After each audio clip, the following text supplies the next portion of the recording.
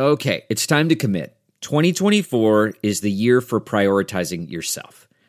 Begin your new smile journey with Byte, and you could start seeing results in just 2 to 3 weeks. Just order your at-home impression kit today for only $14.95 at Byte.com. Byte clear liners are doctor-directed and delivered to your door. Treatment costs thousands less than braces, plus they offer financing options, accept eligible insurance, and you could pay with your HSA, FSA. Get 80% off your impression kit when you use code WONDERY at Byte.com. That's BYTE.com. Start your confidence journey today with Byte.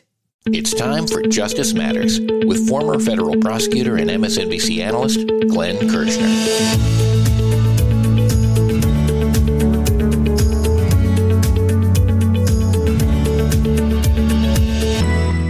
An appellate court panel has heard arguments on the constitutionality of the gag order that Judge Chutkan placed on Donald Trump. Glenn was there in court to watch how the arguments played out. Well, friends, I went back home today, back to Federal District Court in Washington, D.C., my old stomping grounds. It's the courthouse in which I tried RICO cases and argued appeals to the D.C. Federal Circuit Court of Appeals. Well, today I went back to watch the oral arguments in the case involving the gag order that Judge Chutkan imposed on Donald Trump. It was an oral argument that was scheduled for 40 minutes, and nearly 2.5 hours later, the argument wrapped up after some really intense questioning from the 3 judges on the appellate court panel. Intense questioning for both Donald Trump's lawyer and for the lawyer arguing in favor of the constitutionality of the gag order for Jack Smith's team. Donald Trump's lawyer is a guy named John Sauer, and the attorney who argued from Jack Smith's team is a gentleman named Cecil Van Avender. I think I have his name pronounced correctly. And the 3 judges who presided over the case, Judge Pillard, Judge Millett, and Judge Garcia. And the 3 appellate court judges put both attorneys, both sides, through their paces. Here is what the Washington Post wrote about today's oral argument. Appeals panel grills both sides on Trump's D.C. gag order. And that article begins, both the government and an attorney representing Donald Trump faced intense questioning Monday morning from a 3-judge panel in the U.S. Court of Appeals for the D.C. Circuit. The topic was whether a limited gag order imposed on Trump by U.S. District Court Judge Tanya Chutkan unfairly limits his speech. Trump's lawyer argued that the former president has a First Amendment right to talk about his federal election interference case, especially because he is again running for president. A lawyer from special counsel Jack Smith's office countered that without guardrails on his speech, Trump will intimidate witnesses, incite threats against government employees, and distort public understanding of the case. The judges will consider the matter and eventually issue a written opinion. So friends, let's talk about some of the takeaways in today's appellate argument over the legality, the constitutionality of the Trump gag order. Now, I think I can summarize Trump's lawyer's argument in pretty much one phrase because he stuck with it over and over and over again, really even annoying the judges, in particular Judge Millett, who raised her voice at him several times because he refused to answer her questions. He refused to engage in hypotheticals that were designed to sort of probe the outer boundaries of what it was he was claiming. He wouldn't even do it. Probably not a winning approach in an appellate argument, but that's the path he chose. Basically what he said was because everything Donald Trump says and posts is, quote, core political speech, no gag order is lawful. No gag order is constitutional. In essence, there can be no prior restraint on his speech. In fact, he said the only thing that Donald Trump really can't do is expressly threaten the witnesses in a way that would be a federal crime in violation of a federal statute prohibiting threatening witnesses, 18 United States Code 1512. Witness tampering, anything else is fair game. And the judges weren't buying it. Here is some of what Judge Millett said in response to that claim. She said there's a clear pattern of Donald Trump issuing statements and witness threats follow. She then added that there is an accepted principle in the law that people intend the natural and probable consequences of their actions. And the judges said in several different ways, when Donald Trump posts something about a witness, when Donald Trump says something about a witness, when Donald Trump attacks a witness, witness threats, witness intimidation, and witness harassment almost always follows. So the argument that the courts can do nothing to limit what Donald Trump can say or post about witnesses, Donald Trump being a defendant on pretrial release, in not just one, but in 4 felony cases, is nonsense. So part of the good news is the judges were not going to endorse Donald Trump's code speak, right? And we only need to think about what Donald Trump said about Mike Pence on January 6th. He didn't threaten Mike Pence. He simply said Mike Pence didn't have the courage to do what he should have done. That's not a threat in violation of the federal law, is it, friends? No. But how did Donald Trump's supporters, his foot soldiers, the boots of the insurrection, who were in the process of attacking the U.S. Capitol, how did they respond to Donald Trump simply saying, not threatening, simply saying Mike Pence didn't have the courage to do what he should have done? They started hunting for Mike Pence, and the crowd erupted in chants, which we all know too well now, of hang Mike Pence. So yes, when the judges say people intend the natural and probable consequences of their actions, and yes, a clear pattern has emerged, then when Donald Trump says something about a witness against him, the witness is intimidated, harassed, and threatened. And then a little bit later in the argument, the judges moved on to the topic of what it means to communicate with a witness. And here's how that played out. Donald Trump is on pretrial release. And one of the conditions the judge set for his pretrial release is he may not communicate with witnesses in the case except in the presence of counsel.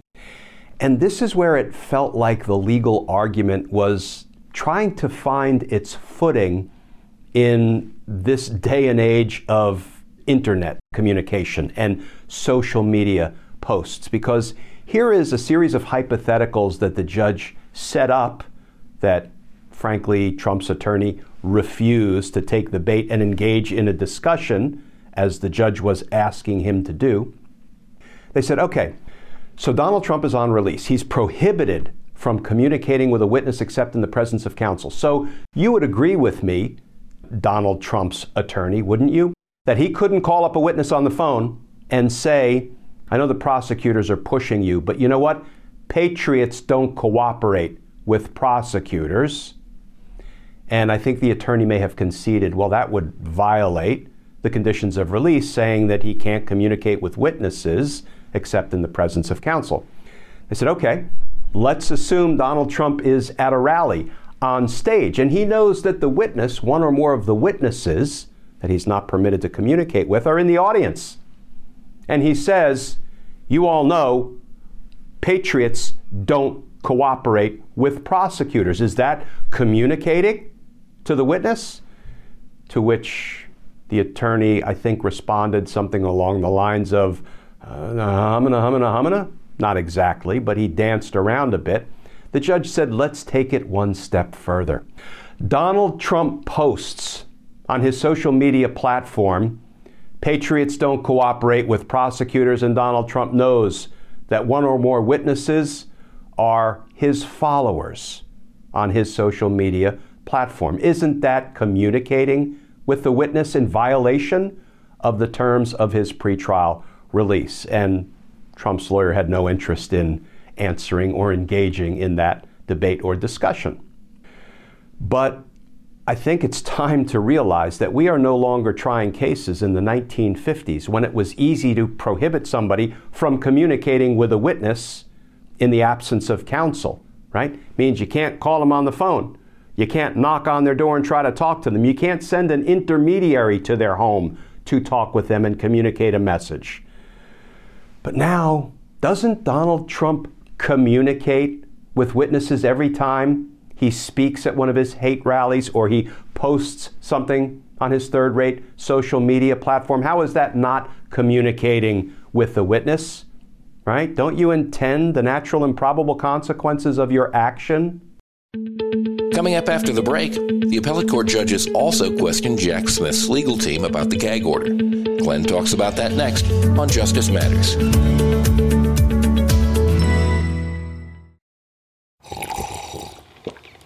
That's not just the sound of that first sip of Morning Joe. It's the sound of someone shopping for a car on Carvana from the comfort of home. That's a good blend. It's time to take it easy, like answering some easy questions to get pre-qualified for a car in minutes.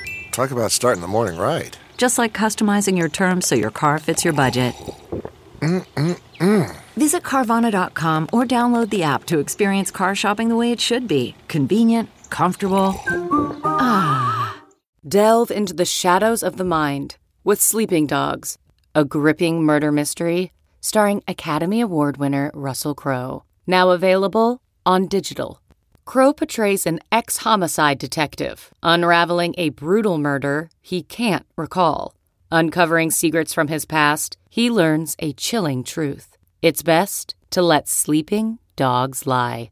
Visit sleepingdogsmovie.com/Wondery to watch Sleeping Dogs, now on digital. That's sleepingdogsmovie.com/Wondery.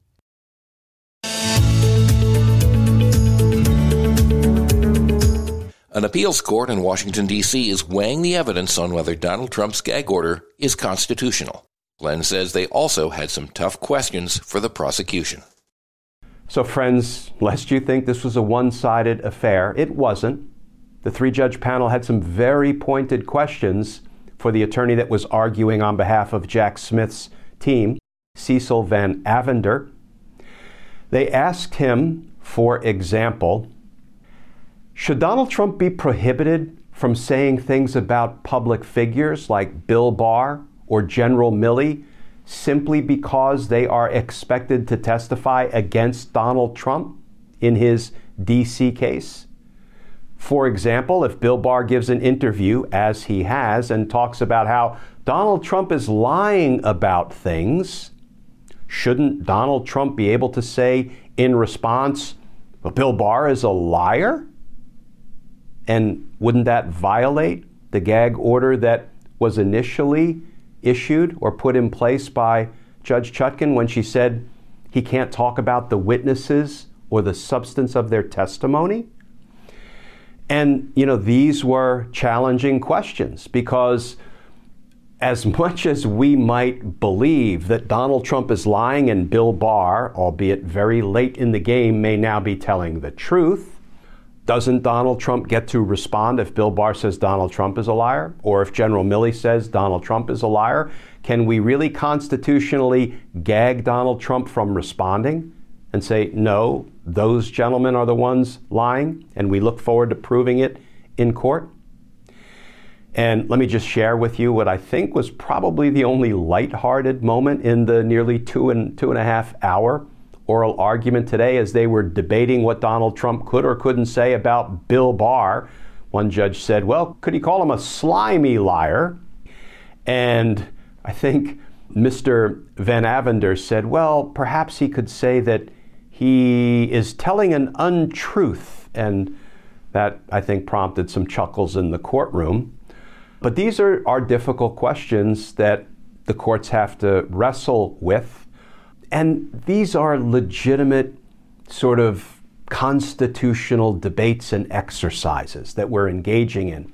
The problem is, all of it, in my opinion, is beside the point. We're struggling with Donald Trump, being able to call somebody a slimy liar or an untruthful person. Is one of those prohibited and one of those permitted under the terms of whatever gag order this appellate court might ultimately approve? Donald Trump has demonstrated one thing clearly and convincingly for years now, but most directly since he's been a criminal defendant on pretrial release in 4 cases, pending 91 felony charges. He's a danger to the witnesses. He's a danger to the community. He's a danger to society. Indeed, he is a danger to the very health and viability of American democracy. And the law has a remedy for someone who is on pretrial release in a felony case when there's clear and convincing evidence. That's the standard. Clear and convincing evidence that person poses a danger to another or a danger to the community. They should be detained pending trial. They should be revoked on pretrial release and detained pending trial. That addresses the threat. That neutralizes the threat.